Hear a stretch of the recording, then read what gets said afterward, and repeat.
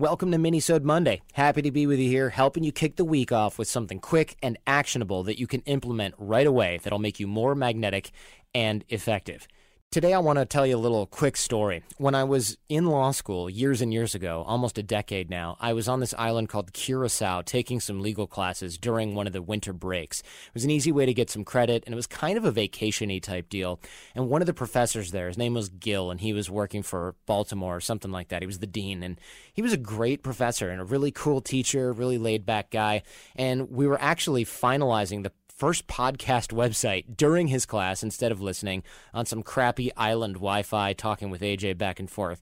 And I had to give a presentation. So I went up there, kind of winged it, kind of prepared a little bit, but, did a decent job for somebody on a tropical island during the middle of Christmas break.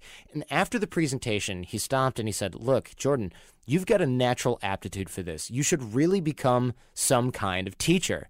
And, of course, I kind of said, "What are you talking about?" and shrugged it off and went back to my seat. But I never forgot about that.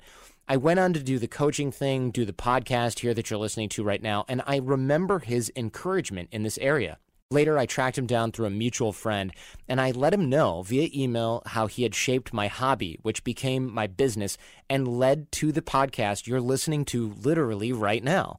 So in your life, homework for this week, track down and thank someone who has helped shape you. It doesn't matter how long ago it was. Use Facebook, use LinkedIn, including and especially using mutual friends who might know this person, where they can be found, etc.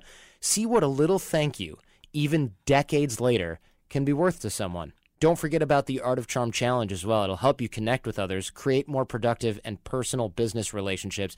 Step-by-step challenges come every week to help you move forward. Text CHARMED to 33444. That's CHARMED to 33444. Or go to theartofcharm.com/challenge and get rocking. Have a great week. I hope you use what we've taught you today to leave everything and everyone better than you found them.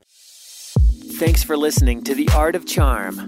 Get more confidence, relationship skills, life hacks, and more at theartofcharmpodcast.com.